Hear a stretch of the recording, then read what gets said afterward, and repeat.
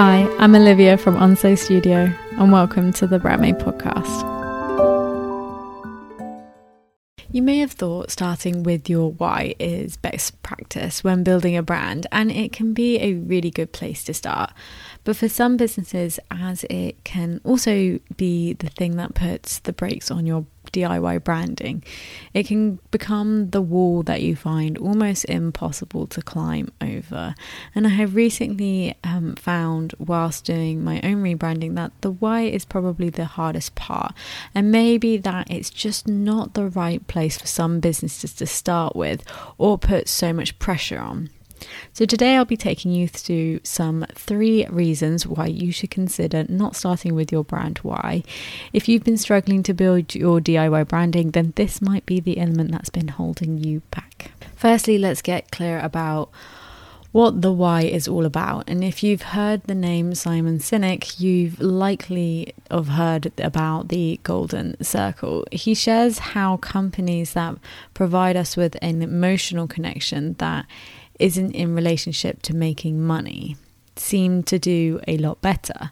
And the Golden Circle includes the why at the very center of it. He goes on to explain how this translates and taps into the part of our brain that is responsible for emotion and can't really actually process language, meaning that this emotional response talks to this part of the brain, which is called the limbic brain, plus showing us how this part of the brain actually also controls behavior, and we bring up feelings, or we refer to it as feelings of trust and I like them. So essentially, if your why speaks and resonates to your ideal people on a deeper level, then they are more likely to purchase with you.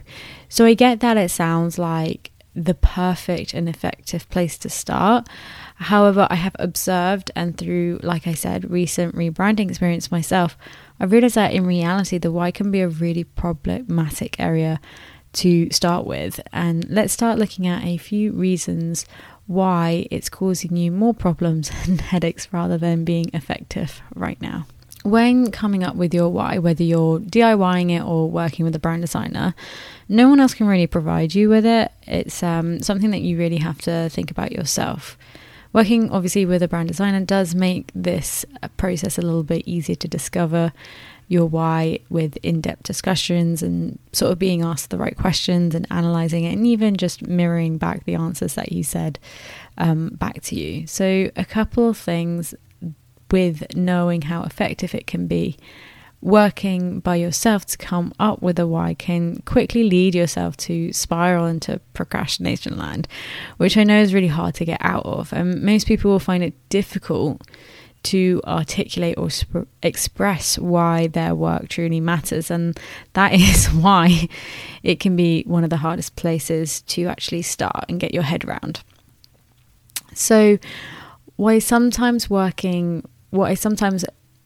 suggest is actually working backwards with the Golden Circle can be more helpful. You could also try getting it clear on what you do first, and then how you do it, and then moving into why you do it. I know that in some cases this still may not be as helpful, but it's worth definitely having a go at it if you especially have been stuck at the why section for a really long time, or trying to just constantly rewriting it. So moving into my next point is some businesses just don't actually have a why that is very strong or will resonate with other people. I'll be honest, I don't think I necessarily started with a very strong why, but more due to my own personal interests. I think I started probably for a number of reasons. Firstly, I'm very passionate about doing something creative and enjoy helping other people. So maybe you started your business due to a passion. Maybe you started your business as more of a response to an event that occurred in your life. I know that after university, I applied to lots of jobs, but couldn't get the job in the area that I wanted. So I chose to do a little bit of freelancing.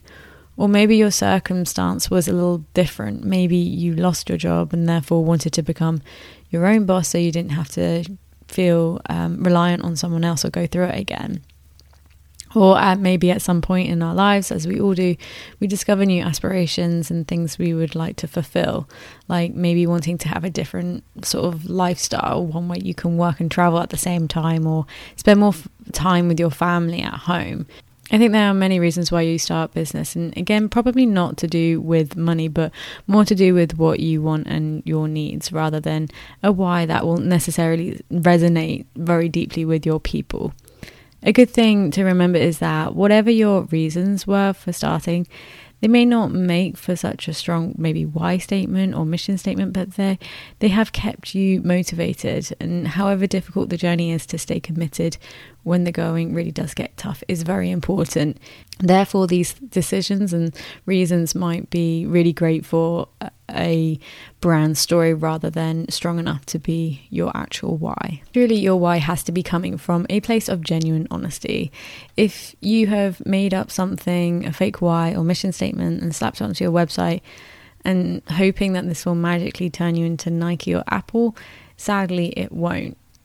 Their why is so deeply seated into everything that they do. So if you have created something made up, you don't really feel connected to it. And be honest, if you have copied it from someone else's website, then it's likely you're going to find it difficult to uphold and more likely to find issues later down the line because you can't uphold it or live it out day to day. So if this is the case, sometimes it's best to just focus on how well you help others and serve your ideal people. Sometimes a why can reveal itself at a later date, and quite possibly after you've dipped your toe in and have been doing business with a few people.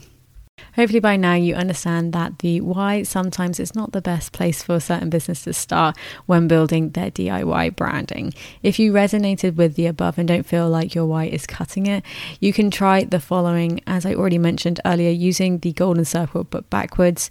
So focusing instead on the why and starting with the what and the how and then moving into the why. The other way is, the other W is the who. The golden circle covers the what, the how and the why, but they have left out who, and that can be just as important.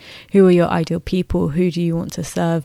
Find a way to show your people how you care about them. And I understand that most small businesses are worried about losing out on the effectiveness on having that emotional connection with their ideal people through a why.